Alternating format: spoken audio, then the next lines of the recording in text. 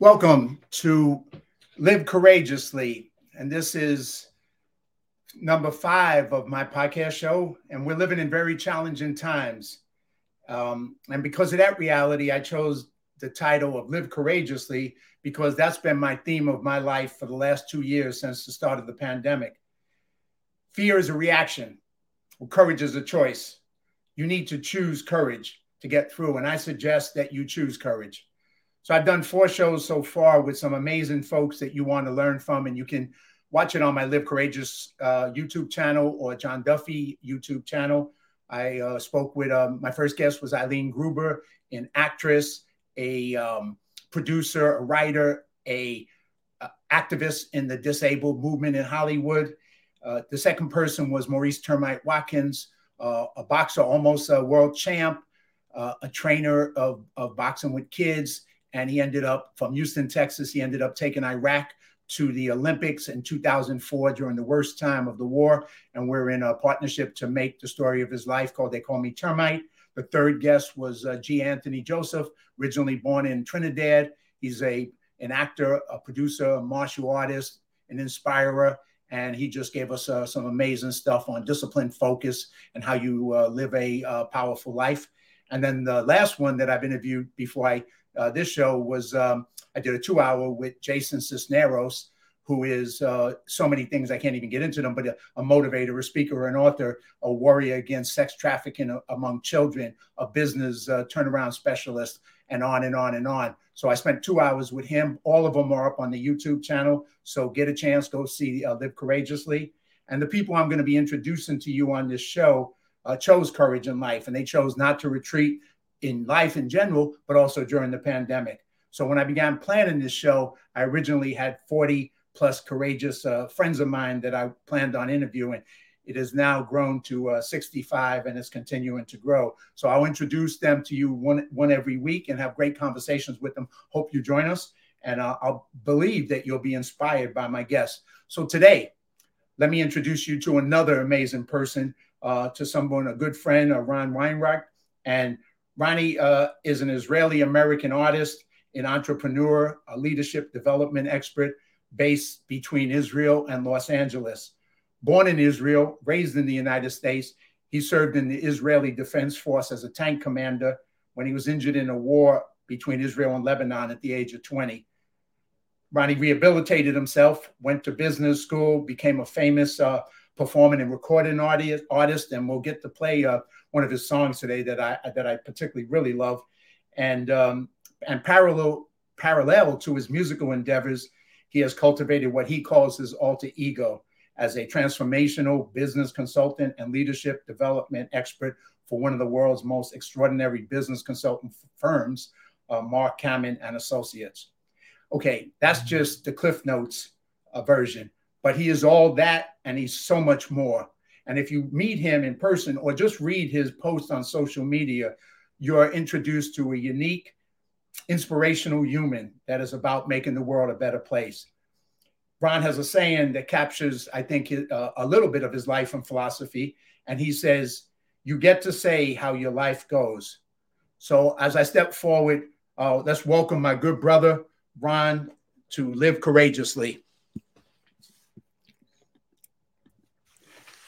All right. Welcome. How you doing, Ron. JD? It's so good to see you, man. It is so fantastic to see you. It's been way too long, man. It's good to see you. Always. Well, I always like to start out the show with 2 things. And the first one is just because it's friends of mine and you're a dear friend of mine, is where did we first meet and how did we connect? Because a lot of times it just lets people know how an event can make a connection for a lifetime and can make a brotherhood for a lifetime. So if you remember, if you don't, I remember very vividly our first meeting, but I'll throw it to you first.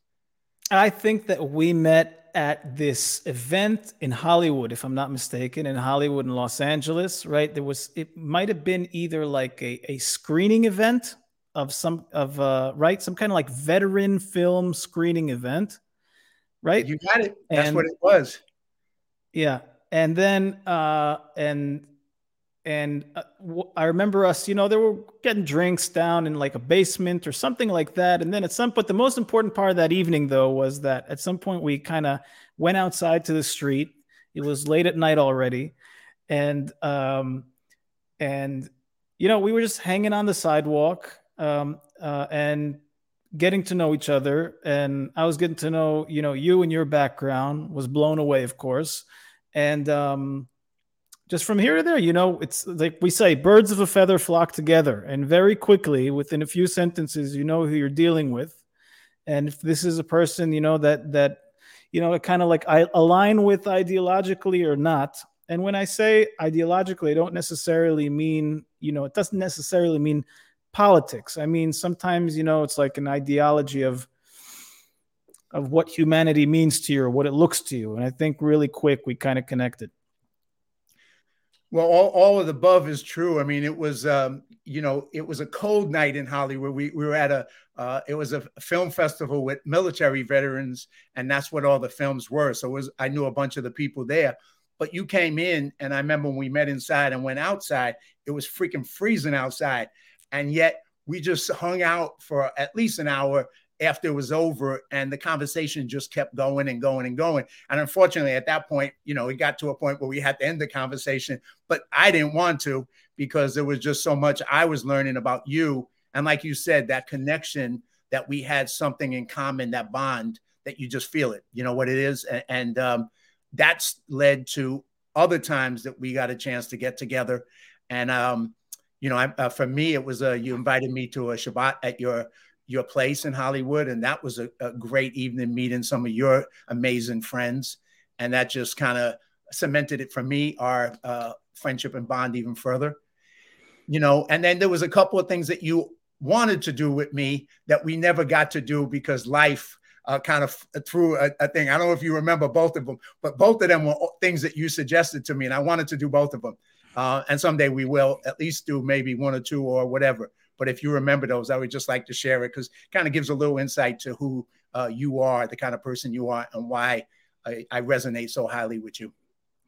Go ahead if you want to share them. I don't want to. I might be thinking of something else. And well, maybe that's good too. I don't know. I'll throw it to you. You get one, I get one. I don't know.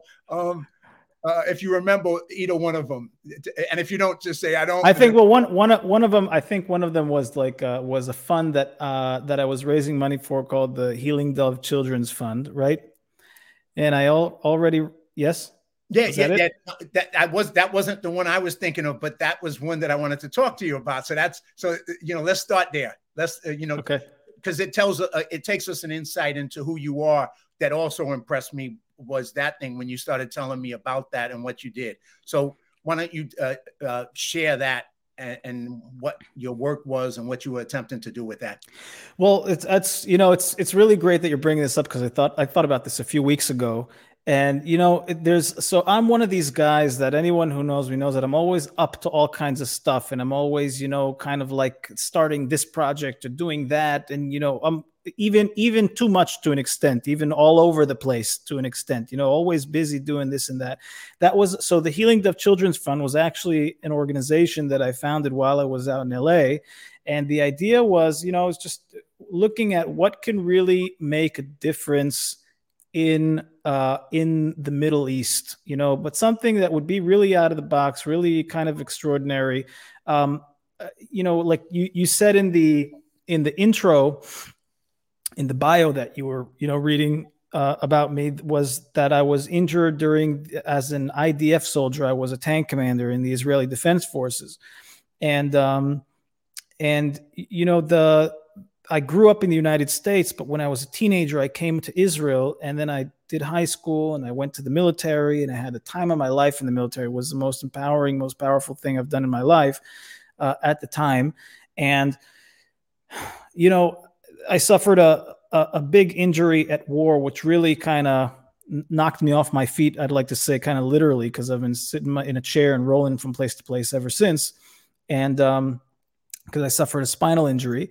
And there's kind of the whole thing in the Middle East is one hell of a phenomenon, man, because it's one of those conflicts that the greatest minds in humanity have all tried to tackle this thing. And, probably thousands of books were written about it. And every school of diplomacy and in every university on the planet has, studied this and debated this. But at the end of the day, no one has come up with the whatever is going to make it work here. It's like,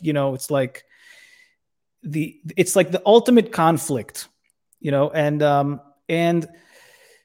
I was kind of inquiring one day to, what could make a difference? And no matter how I spin it, I have no answer. I just don't know. And frankly, no one knows. No one knows what's going to make a difference in this whole thing. But the only thing that I do know is that it kind of bothers me that kids get messed up, children get messed up because of the conflicts of grown-ups, because it's, like, what did they do? They didn't do anything. I mean, I get around in a wheelchair, and I'm actually pretty fine with that because, even though I was a young guy, I still had a mind that I could think with, and I went to a war and I wanted to go kill bad guys and blah, blah, blah. And I suffered the consequences, here I am, big deal. Like, and I really, thank God, I don't have issues about that. Because, you take risks. Sometimes you win some, you lose some. This is it. This is life. Like, welcome to your life, But the kids, they're kids that they get blown up or maimed or left however they're left, without families, without parents. And that really, even with what's going on in Ukraine right now, you really get messed up when you see the kids. It really messes people up. So I wanted to start this foundation, which was the only idea of it would be, let's raise money and see if we can get kids from both sides and who were injured in some capacity, and to bring them to Israel and to really rehabilitate them, to put them through like a really strong, powerful rehabilitation, physical and emotional and mental rehabilitation program that would fill their hearts, and bridge between the two sides. Because if you think about it, a kid that would be disabled, whether it's emotionally or physically, in this conflict, would pretty much hate the other person for the rest of their life. And so I just thought that would be a cool thing. Actually started raising some money for it, had a team put together. And at some point, to tell you the truth, that turned into one of the projects that I revoked, meaning I gave my word to it in the beginning. And especially when COVID came around, then this whole thing about, getting children between borders, this was in the beginning of COVID. I'm sure you can remember that. God knows what the heck was going on in the world. And it was just insane. The uncertainty, and we didn't know anything what was going to go on at the time. And when I looked at it, I said, wow, it's too uncertain. It's too unstable. This is a project that's going to go on the back burner. I'm not going to do it. And I actually called up the donors, and I just gave them back the money. And I said, I cannot fulfill on what I promised you that I would do with your money. So I'm giving you your money back, and put it to good use for something else. And that's how it was. Well, I just, there's a whole lot in what you just said. There's a whole lot in what you just said. Now, I just want to unpack a little bit of it. But, I kind of resonate because you talk about the Middle East and the problems with the Middle East and how long and the amount of books written. And me my family came from Ireland, North and South.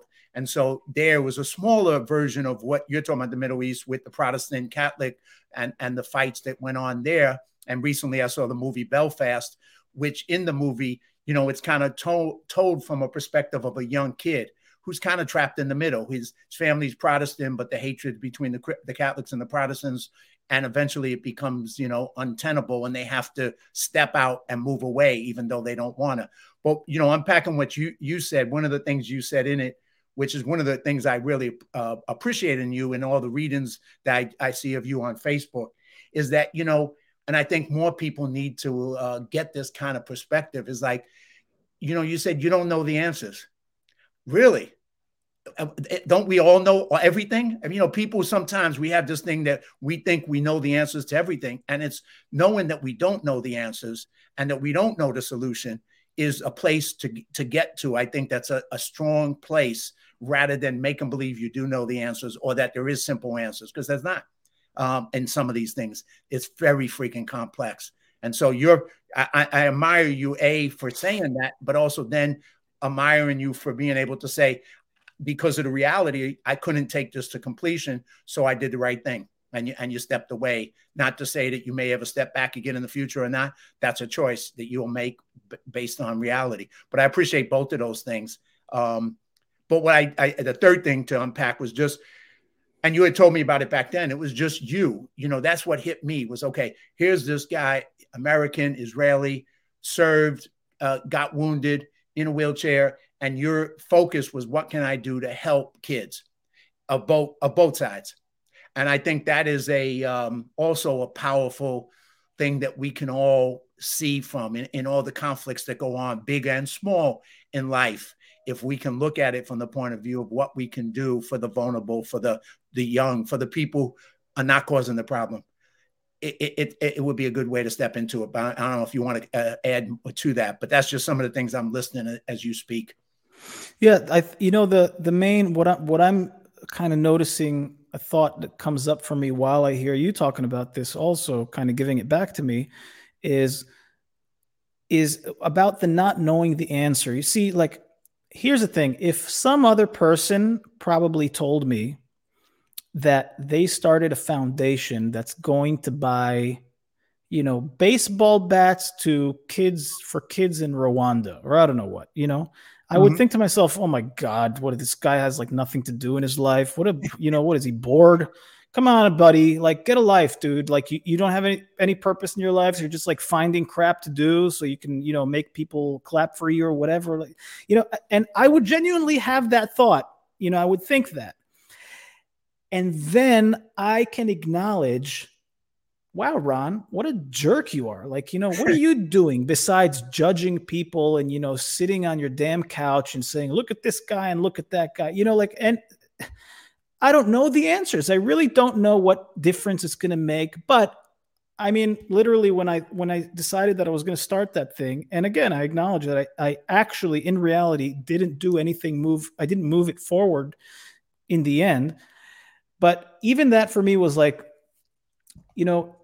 I see that there is something that I'm not okay with in the world, and I don't know how to solve it, but I can try, and I can even see, I can try it on. You know how like sometimes you go to a clothing store, there's, I don't know, your wife tells you, hey, JD, there's this pink blazer that you should try.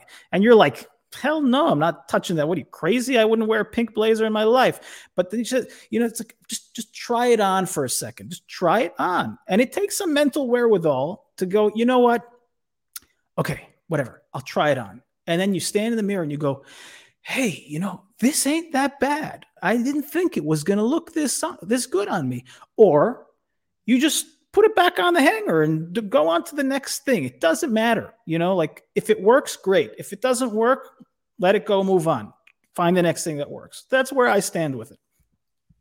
Well, I'll come back to this just a little bit later, but I'm going to just jump back to the two other things that you invited me to besides that one. So that would be three things. But, in the future, I want to ask, speak to that one you just said, but that's something I see in you, and I see it on your social media all the time. Two pieces, which I think people can learn from, and people have a hard time with. One is being able to say what you think, and then say, well, think about it again and say, yeah, I was being a jerk here, or maybe I was wrong here. That self-questioning, that ability to have self-questioning, and I'll come back to that with you too, and then the willingness to try things on, and whether they go or they don't go. Both of those things are qualities that I think people can learn from you, but can learn in life as well. The two things you had also suggested to me, and obviously the pandemic threw interest in curveballs on both of those, was one, at one point you were going to rebuild an RV and make it so that you could drive it cross country. And then you offered me to go with you on this cross country tour, which of course, talking about trying on the pink jacket, it was the pink jacket for me. I was like, really? Going cross country? This is interesting. Not something the kid from the Bronx would do. No. But you knew that. But you offered it. And then, of course, I did think about it a second time. And I went, damn, that would be a great adventure. And, of course, I wanted to do it. And I know you started down the road and then, things got thrown in the way again. And then the same when you went to Israel and you moved down to Israel, you invited me to come and spend some time with you down there, which that was something I was like, yeah, I'd love. I've never been there. That would be a real learning experience for me and a growth experience. So I wanted to do that. And of course, then COVID put the kibosh on that and you couldn't go to travel into Israel. But anyway, those are three different things that you kind of threw out there into my life that, all of them were things that kind of caught my interest. Well, the RV is still happening. The RV project is being built right now in LA. And the intention is that by August, it'll be, it's pretty much for just everyone to know. It's an RV that I purchased we gutted it, took everything out of it and turning it into a wheelchair accessible RV that has, like an elevator, like a lift to it and the whole thing, so that eventually we can, rent it out and have RVs that are available to people who have some kind of physical disability or kids with a physical disability that they actually, I learned, unfortunately, through my own experience, that once you are in a chair, once you have some kind of disability, or even, people who are elderly, then suddenly the great outdoors is, you're confined to pavement. The great outdoors are no longer accessible to you because it really takes something to be, in those places. And if you're anything like me, when, there's nothing that connects me more to myself and more to God than just, sitting on some kind of vista in the middle of nowhere where I can't hear any cars and I don't see any people. And, that's just like, I wanted to make that available to people again. Well, I know when you told me at the time, it just sounded like such a great project. And there we go. That's all right. A great project. And then, so yeah, August. Well, I'm as that period comes, I'm still on board for that journey down the road with you then. So that's a good one. And then, of course, I still want to get to Israel. And that's another journey I would love to go on and get a chance to be experience it through your eyes and be able to get your insights into a place that I know so little about in comparison, obviously. So, but those are cool things, man. But, your life has been so many phases, and you keep, like you said, you keep getting into things. You're somebody who gets into things. And so after the war and you're 20 years old and you're wounded, you went through I think a pretty long rehab till you eventually got to the next phase. And then you started going again. So if you can just maybe take the audience a little bit on that journey from that to the next, some of the things that you went, obviously, to business, to music. Take us through a little bit of your life journey as you went through it. Well, I'm going to just be brutally frank about this, okay? Because there's ways to talk about this kind of stuff that's going to be, really conceptual and really, really cutesy schmootsy or whatever. But I'm just going to be super straight about this. I went from being a hotshot tank commander, at the age of 20, who's like as gung-ho as it gets and, leading my men, in war. It was the most glorious time in my life, and I was very proud of it. And then suddenly a building collapsed on me and shattered my spine. And within a few days, found myself waking up in a hospital where I was I was like a bag of broken bones. I was physically capable, mentally capable, emotionally capable. And then it all just suddenly, came to a sudden, abrupt stop. And I had to be, they couldn't move me. Everything was super painful. I was, had to have what they call a sponge bath in my bed because they couldn't move me into a shower.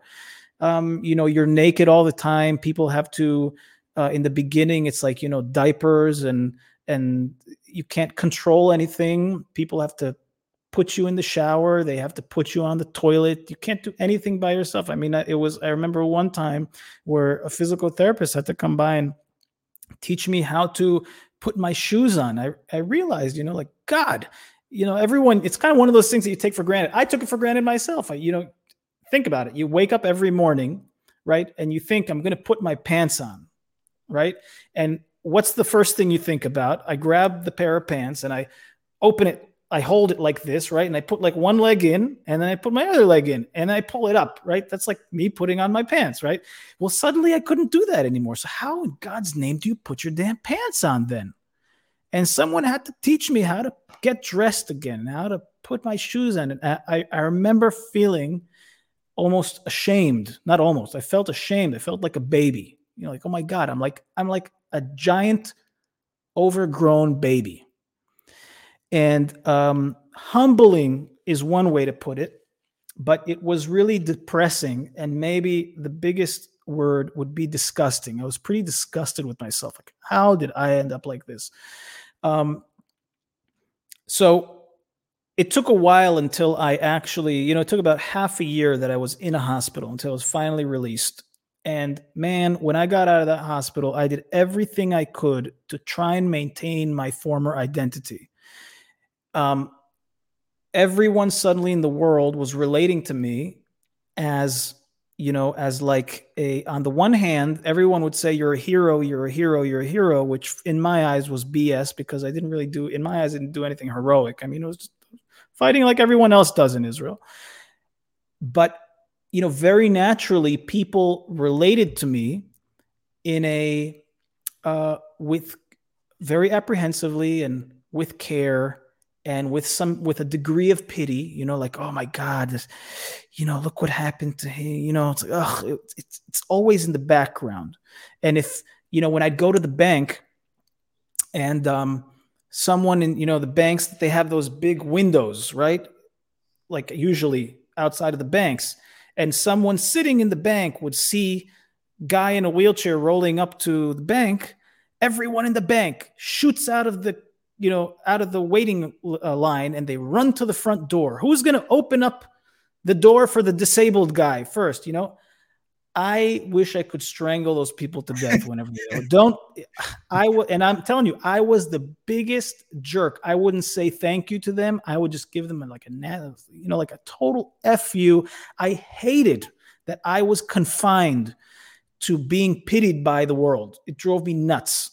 And when I became this, like, I want to call, I called myself Ron. That's my name. But when I opened my eyes in the morning, it wasn't Ron that was waking up.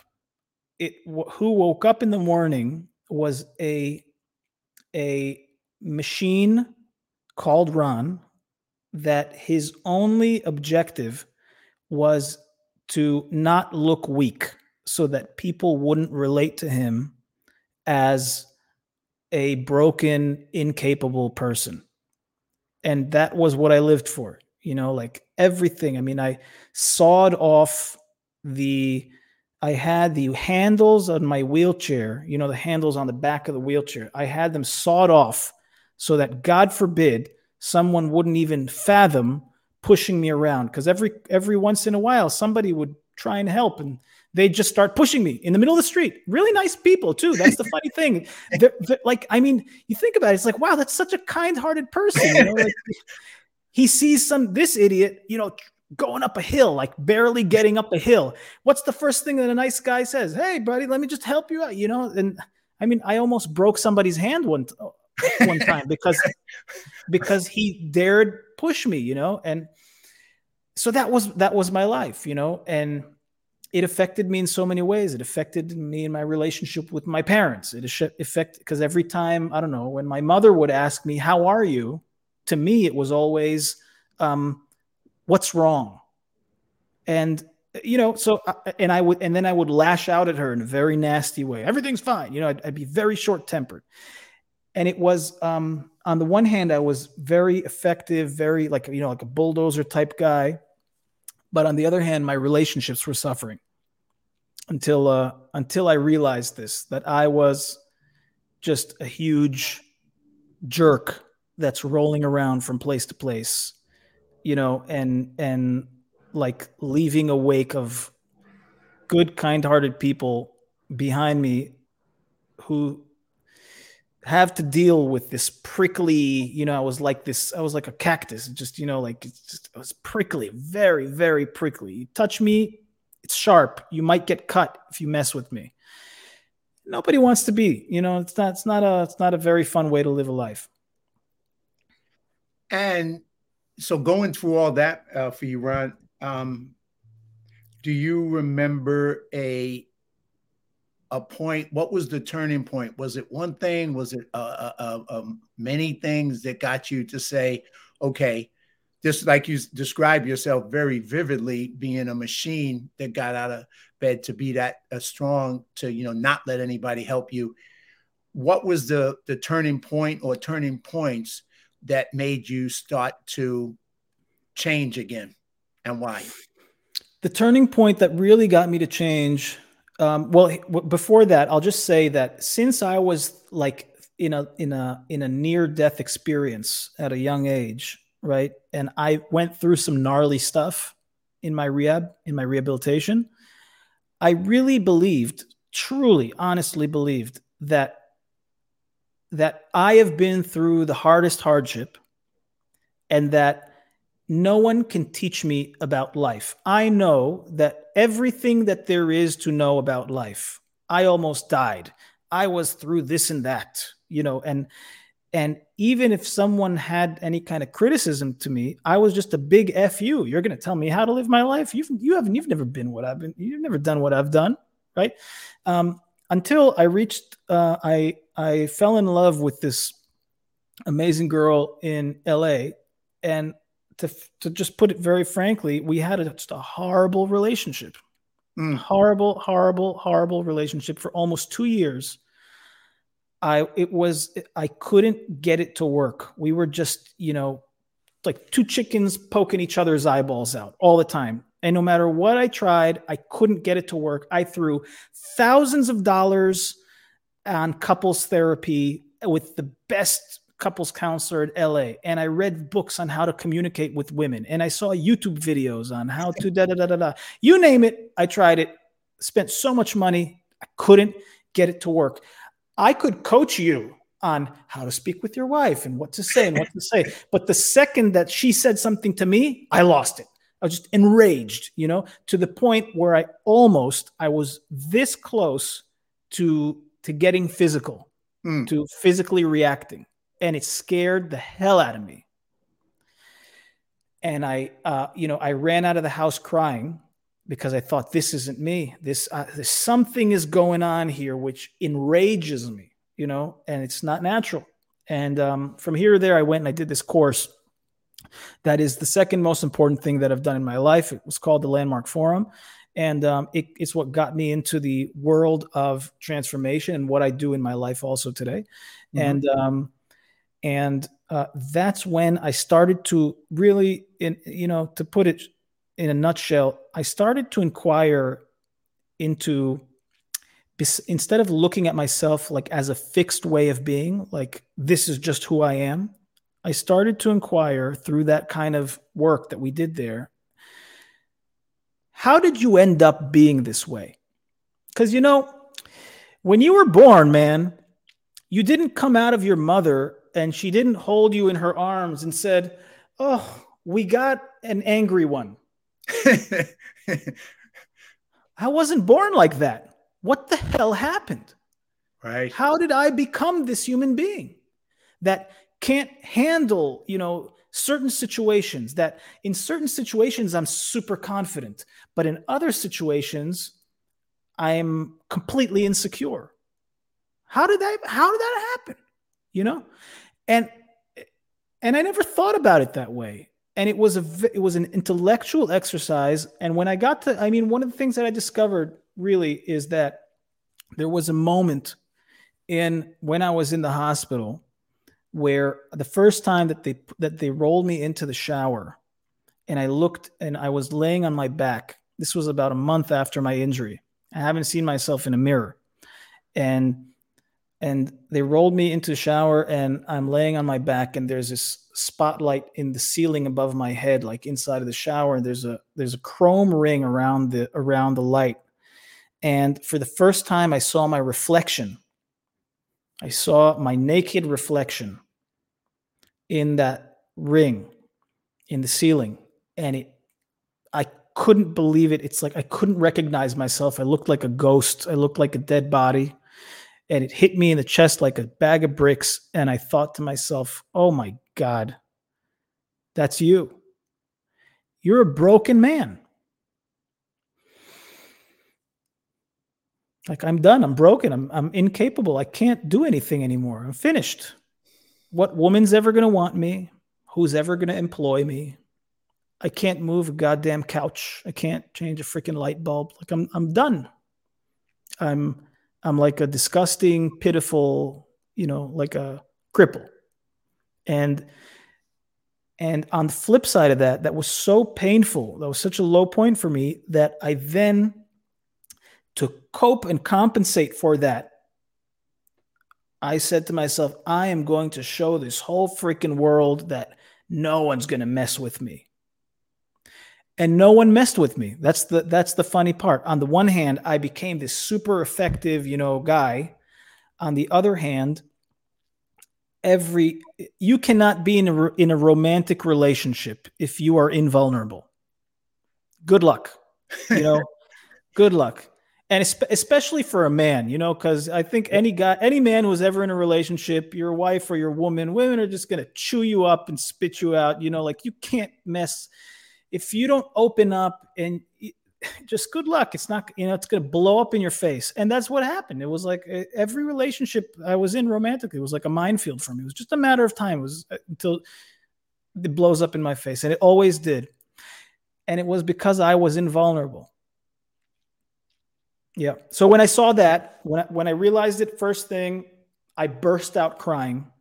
I realized, oh my God, this is why nothing works for me. Because I cannot be vulnerable. I can't show weakness.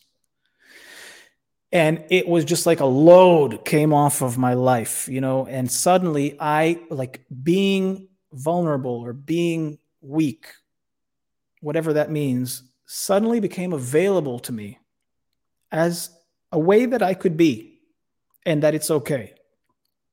That was the door that opened up. That was the initial thing.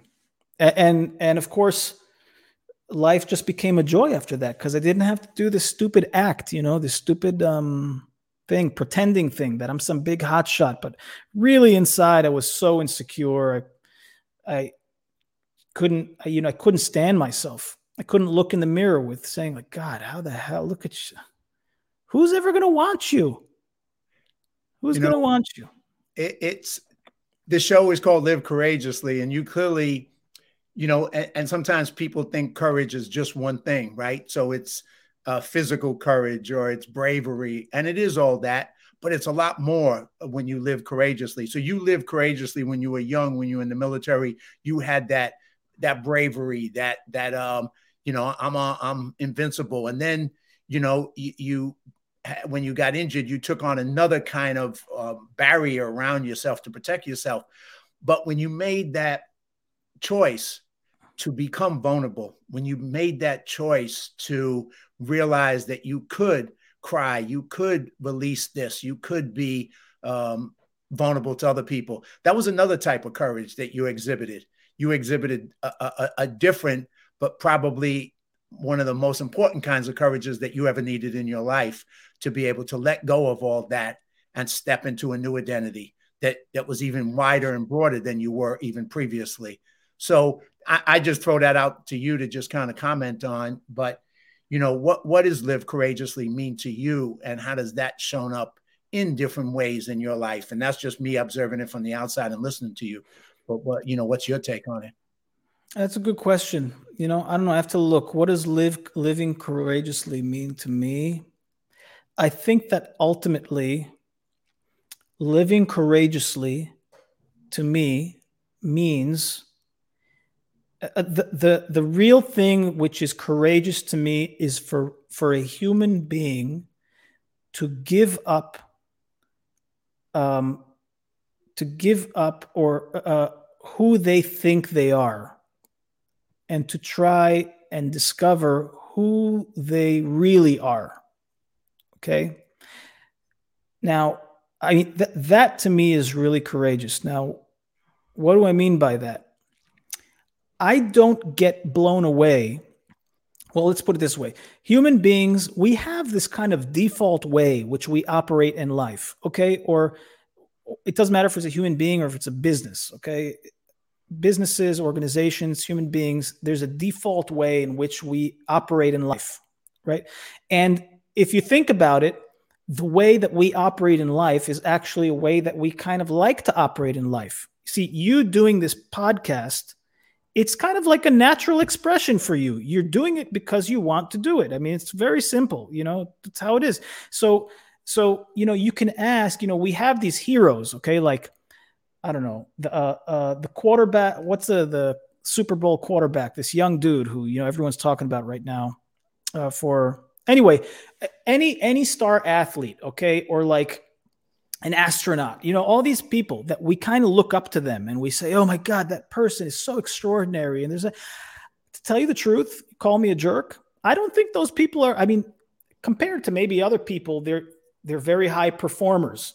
But as a human being, I don't know if they're so extraordinary because they're just doing what they know how to do. If you go to a rocket science, I have a good friend in LA who's a rocket scientist. Okay, he works for Lockheed Martin. He works on the jets for F-35s or God knows what. It's confidential, so I don't know what he does. But he's a rocket scientist, right? Everyone is like amazed that he's a rocket scientist, and he's always like, I don't know what you guys want from my life because I'm a scientist. That's what I do. I do science. It's not an extraordinary thing for him, What is extraordinary for him is if you tell him to wear a tutu and go dance in the desert somewhere, that'll be a really extraordinary thing for him because he would have to detach himself from who he thinks he is and try on something that for him is mind-blowing, That takes courage. And so when I bump up against something that doesn't work for me in my life, I ask myself, who am I really? Why am I getting so upset by this thing? God, I mean, 2 days ago, I was in my car listening to this radio show, and there was this political debate, and they intentionally brought this radio guy on who is he's like the most extreme left-wing you could ever imagine, okay, which he was saying stuff. It doesn't matter if he was left-wing or right-wing. I mean, it was just extreme, right? And he was saying stuff, and that made me cringe while I was driving, and I put my hand forward to close the radio because I couldn't handle it. I couldn't handle it. I was so angry, And then I had my finger on the dial, and I thought to myself, no. This isn't you, It's like handle it. He's saying stuff and you don't like it. It doesn't make you feel great. So what? Just handle it. Because I come from a household which is a little more, like more on the right of center. So I don't have the tolerance to listen to this guy. No, I have the tolerance to deal with anything. When I was born with the tolerance to deal with anything in life. So I don't know, I might be babbling too much, but living courageously is the ability to doubt who you think you are and to try on something new. That really turns me on. Well, obviously, a little bit of my story, and I obviously, I look at it from the point of view, if I've had multiple identities in my life, I've changed identities. I was one thing, and then I was something else, and then I was something else. And I resonate with that because I think it's two parts. And no matter what you become or your new identity is, I have a new identity today, and there's things that I believe strongly and all that. But it's being able to challenge them now, challenge my beliefs now, my identity now, being able to listen to people like you say, who totally disagree with what I believe, and it doesn't faze me because it's like, yeah, I'm bigger than that. I can listen to it. I know when I was younger, I couldn't, because anybody who had a different opinion, well, how could they have that opinion? They're wrong. I'm right. I mean, come on. It's obvious I'm right and they're wrong.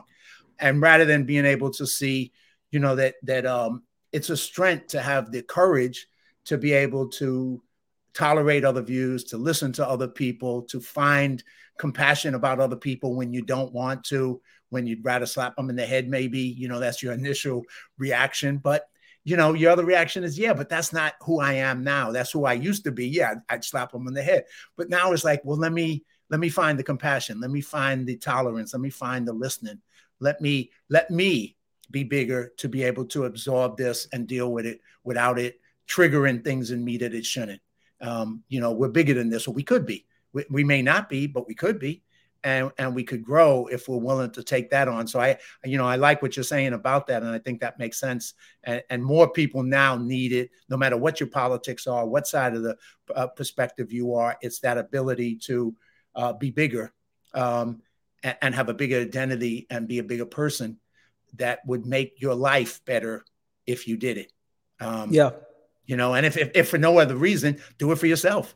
It ain't necessarily for others. Do it for yourself so you have a bigger, happier, more joyful life. Do it, and then do it for your family and your friends, and it grows. But find a way to that place if you can. It's a good place to be. Yep. Another take on that, by the way, Duffy, is like, see, that might be like kind of conceptual. Even the way that I said it might sound kind of like, yeah, just be another way. But another way to kind of bring it down to earth is I try and get for myself, I say, wow, I don't listen. I don't listen to people. And it's really funny to me that everyone, if you stop, 100 people on the street, I promise you that 90 of the 100, if you ask them, are you a good listener, will say yes, that they're a really good listener. Okay. But in reality, no one listens. Sure. And I don't even listen. See, because when that guy was talking on the radio, I wasn't listening to a word that he was saying. Right. I was listening to my own commentary and automatic backlash about what he was saying, and so that's kind of what grounds me when I think to myself, when I hate listening to someone, I think to myself, wow, I'm not listening to this guy at all. Let me just actually try and get what he's saying. And I might discover that there's like logic and sense and even some humanity and a lot of nice stuff in there that I was missing the whole time. True. Maybe. Maybe not, but not, at least you have a shot at it, where the other way you had no shot at it, right? You shut it down. You didn't. Yeah, no, 100%. Hey, I'm going to try and pivot if you don't mind, because we're getting up in the thing, and I want to talk about your music, and I would like to play. I mean, you have so many good songs, but I'd like to see if I can play one of them that I particularly love. But I want to, if you would shine to share your music journey and what you accomplished in Israel and then worldwide with your music, and just a little bit about that journey. And then, if you don't mind, I'll play that one song for the audience, because I think it's just very cool. So let me stop. So at the end of business school, I was just finishing up my degree in business and entrepreneurship, and it's really amazing. Well, like probably one of the coolest business programs in Israel at the university that I was studying at. And there were auditions for, like, I guess you could, there was the biggest TV show, kind of like American Idol, but like Israeli Idol. And I went to auditions for that. And I got in, and I became a leading contestant on that show. Came to fame really quick, because that's what happens when you're on TV. It's unbelievable. And I had a really powerful year, really strong year in the Israeli music industry. Got very well known. And then I wanted to move to LA to do music in English. So for the last 8.5 years, that's where, that's how you and I met. I was living in LA doing music there, because that's where the global music industry was, still is, of course. And that's it, just creating music, performing all over the place, living the scene, and making music that I love. It was an amazing, amazing journey that is still going on today. And I today kind of live a double life. And I say that with pride. Many people know me for, like, lots of people know me for what I do outside of music, in the business and the transformative coaching world. And other people know me for my musical capabilities. And I kind of thread the two.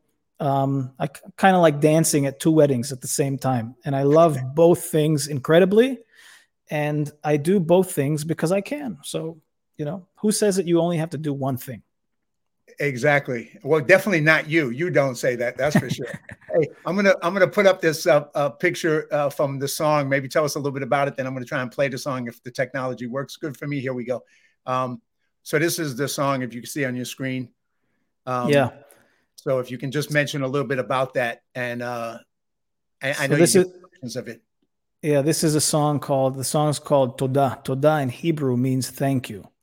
And I wrote it. I released the single during COVID, in the middle of COVID, where, this was a song that was just kind of like downloaded one day. I was praying one day in my apartment in Los Angeles, and I'm telling you, like, the whole song just like bam came down in one piece. I went to the piano and I wrote the music to it, and it's just a song of gratitude to remember that at the end of the day, whatever's going on, wherever I am, just being grateful and saying thank you for everything, for the whole damn thing, I have to tell you real quick. I have a good friend from LA who had a heart attack and passed away about half a year ago. Okay. And he has a 15-year-old son, and his son came over to Israel for like a program because, the kid's going through all kinds of stuff right now. And his son stayed over my house for the weekend, and I got to spend some time with him. And I was sitting on the couch, and the kid said, he brought me to tears. I almost started crying, right? I told him, do other kids in school piss you off or something like that? He said, oh, wait a second. The camera's going to come back on. Here we go. I said, do other kids in school, say stuff to you? And he said, yeah, I was bullied a little bit. And he said, I said, what did they say that pissed you off? And he said, he told me one of the kids hates his parents. And he said that if his parents would die, he wouldn't care. Okay. This is like a 16-year-old kid. And I said, how'd you feel with that? And he said, I was really angry, but I didn't say anything about it. And I said, why didn't you say anything about it? And he's like, I don't know. I didn't want to start a conflict. And I said, how do you feel about it? And he said, well, I'm actually really grateful. I said, grateful? What are you grateful about? Like, how could you be grateful that your dad suddenly died at the age of 15? And he said, well, I have another friend who his dad died at the age of 6. So I'm just so grateful that I got to be with my dad until the age of 15. Wow. And I was just like, I'm even tearing up right now. I'm like, my God, like, this kid was so there's always, you can actually be grateful for the whole thing, for all of it. And you get to say how your life goes. You don't have to be grateful, but you can. If you want to, if you say so. So that's what the song's about. It's called Toda. Thank you in Hebrew. All right. Let me try and get this up on the screen. And as we talk about that, let's see if I can. Want me to do background music in the meantime? You may have to do something in the meantime. Well, we can keep talking, but that was a powerful moment. I'm trying to get this as I'm going to stop screen. Try it again. Whoops. And another word about the song, and I think the song you're going to put on, it's the Hebrew version. So for anyone who's in the States and doesn't understand Hebrew. No, I think this is the the acoustic one? Yeah, I'm going to play the one that you played together with everybody. Good. And then let's see tell me, are you seeing it? I'm not seeing it. I can hear it, but I'm not seeing it. You're hearing it, but you're not seeing it. All right. Well, that's not good. Let's see if we can share this screen. Why is it? And in the night, sometimes I cry, can't understand Seeing it what now? you are, Yep. and if I'll find the road to reason in my life. Keep standing at this door, afraid to step inside. And how the seasons change. That's my brother, by the way. Like the dust Oh, on is it? barren paths, and people wandering round. I love both versions of it. I Still think I love the disappointed Hebrew from the version past. better, but I love I've both got versions. a silent prayer that puts my feet back on the ground. It's all the way it's meant to be. I hear the sound. Toda, for everything you've given me. Toda, for everything you always give. Toda, for everything you give. Toda. Na, na, na, na, na.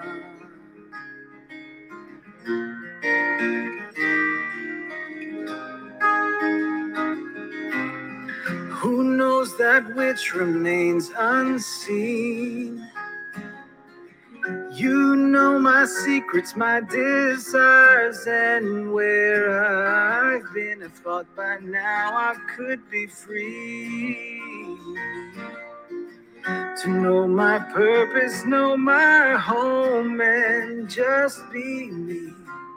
And how the seasons change, just like the dust on barren paths, and people wandering round, still disappointed from the past. I've got a silent prayer that puts my feet back on the ground. It's all the way it's meant to be. I hear the sound.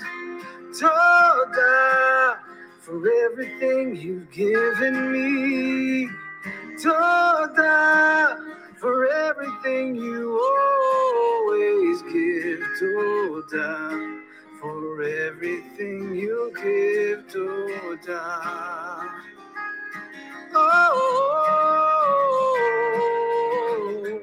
Toda, for everything you've given me. Toda, for everything you always give.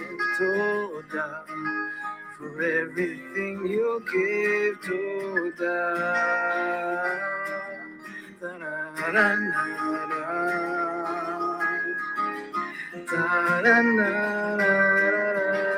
Da-da-da-da-da-da-da-da-da. 2, 3, and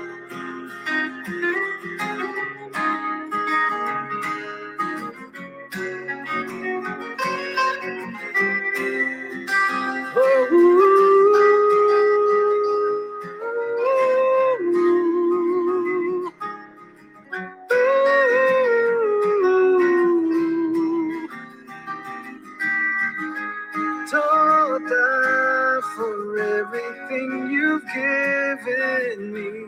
Toda, for everything you always give. Toda, for everything you give. Toda.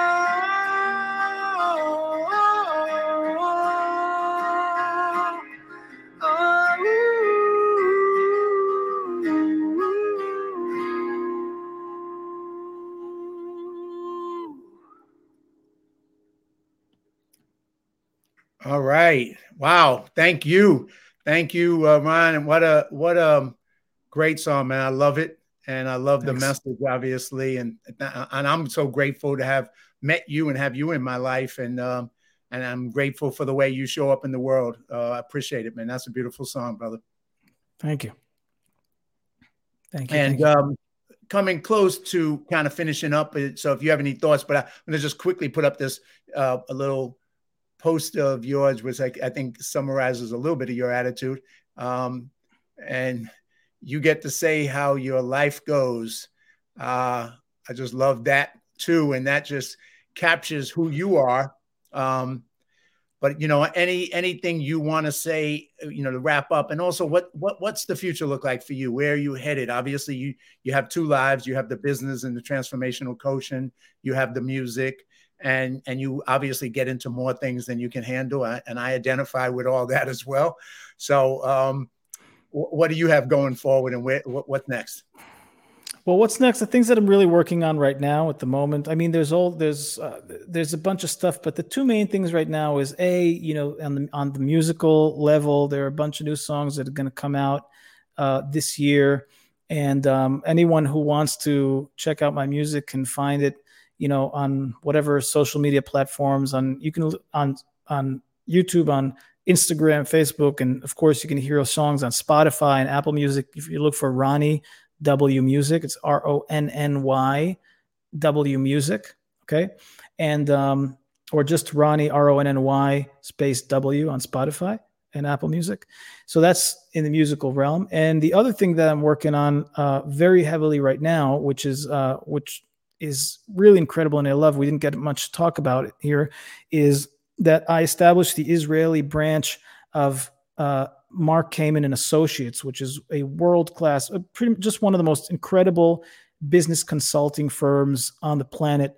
And I mean, we work with over 100 companies at any given time. I mean, we've worked with everything from Boeing to Ford Aerospace to the FBI to, Wells Fargo and IBM and you name it, giant companies all the way down to medium-sized companies and startups. And any company or business that wants to have a transformation in their organizational culture or wants to train and develop their leaders to be just, the most extraordinary versions of who they really are, and to chisel away at those ways of being that, that don't work, and to chisel away at them so that performance could just explode. I'm talking from 100% to 500% leaps in performance.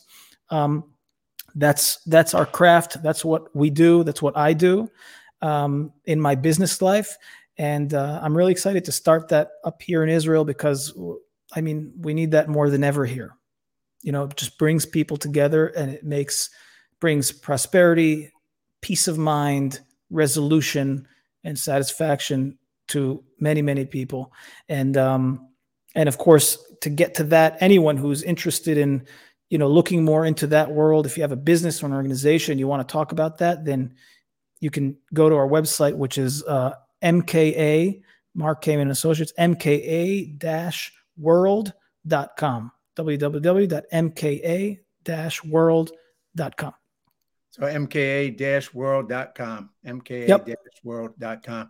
So we'll have to do another show at some point, but this is the biggest problem Ron, with all this is when you go on and you got an hour and you're like, that ain't gonna happen. I mean, that ain't no way. So you have way too much life and too much lessons and too much wisdom and too much experiences. And just like, I love your social media because one thing I find is just, you're truly unique in the way that you take things on and you get into conversations with people and you challenge people and then you challenge yourself. And then you reverse what you might've said and rethink it and come up with a different perspective. And then you have a great sense of humor that comes across in that. So if anybody wants to catch some of that, those great insights that you share on Facebook and social media, that's also another place. Cause I always enjoy reading your stuff. It's always a blast. Yeah, you enjoy reading my stuff there, but the other half of the world gets pissed off when they read my stuff. But but that's okay. That is true. That is true. But that's another part of you. Maybe that's another identity because you provoke people, and in that provoking, some people can handle getting provoked, and some people can't. Unfortunately, I think it's healthier to be able. Like I hang out with people. Like when I'm on movie sets, my closest people, we spend the time making fun of each other. And we just goof on each other constantly where, other people they watch it and they're like, well, how come you don't get offended? Because I love that person. He's just making fun. She's just making fun of me. We're doing the same out of love. And when you have that, humor doesn't make you get upset if somebody said something about you or your family. Look, we're having fun together. We love each other. And that's just one form of it. But people need to let go more and understand that, the best way we get to appreciate each other is to have that kind of back and forth with each other and not, you can't provoke me. I'm going to try and love you no matter what. You just can't that's just who I am. It's just not what I want to be. Yeah. And that's what I get for you. You do. I don't do provoking. You do it. It's kind of like a comic talent that you got, and it's fun to watch. I must say, it's fun to watch.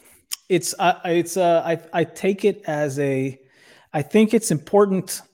I don't know, call me crazy, but I think it's important to provoke life because, to be an interruption, to interrupt people's lives, I think is a blessing, and if someone just wants to watch TV for the rest of their life, you bet your ass I'm going to want to provoke you because whoever's watching this, or this goes for any human being. Okay.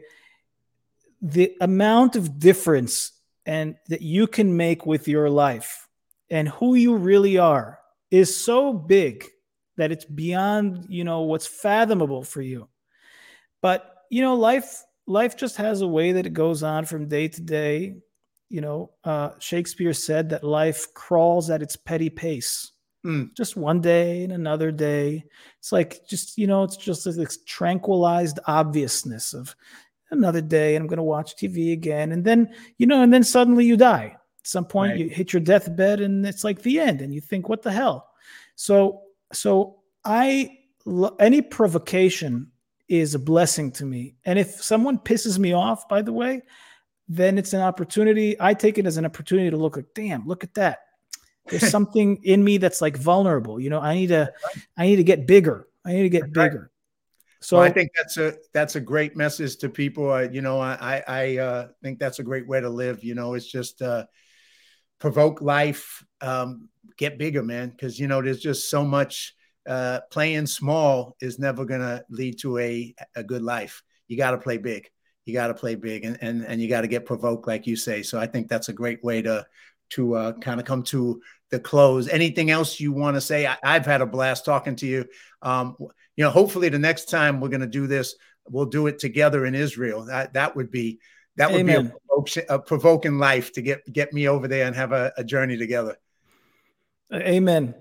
It's not a big provocation. It's $800 away. You got a place to be. The last thing I want to say is that I love you, is that you're awesome. Thanks for doing this. This is a really important thing. It's a big deal. And any connection point, any access point to provoke people and to give them another point of view of who they really are and who they can be is a God-given blessing to humanity. So keep on doing this. It's awesome. And thank you for honoring me by inviting me to participate in this creation. Well, thank you, man. I love you too, brother. And it's been, I always say I'm blessed, and obviously God has a bigger plan for my life than I ever had, because I'm blessed by the people I meet. It's probably the biggest blessing in my life is to have come across and become brothers and friends with people like you who are living life big and provoking life. And every day I wake up and I'm just freaking grateful that I get to have people like this in my life, like yourself. So I love you too, brother. And thank you for taking the time from Israel. I know it's late at night over there, and thank you for joining me. All right. Thanks, JD. All right. Have a great Bye, guys. You got it. All right. Well, that was wow. Just an amazing show, an amazing amount of material, both incredible music. I love that song, Todai. And just Ron is an amazing person. I think he shared a lot of experience, wisdom with you. And like I said, I'm blessed to know these courageous people like Ron who show up in the world and challenge us to live bigger, challenge us to be more than we're showing up in the world right now. So I thank you to Ron. Thank you to everybody who's watching this show. Continue to watch. I'm going to continue to do it. Like I said, I got about 65 more amazing friends, and it just keeps growing every day because it seems like I keep running into more people who become my friend that I want to share with the world. So thank you, everybody. Whatever you do, please find a way to have faith over fear and live courageously.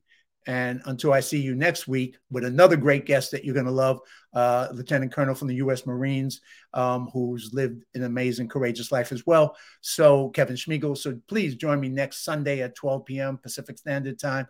Live courageously. And you can watch this show on YouTube on Live Courageously. You can watch this show on John Duffy on YouTube, Live Courageously, and share it with your friends. And have a great day, and God bless.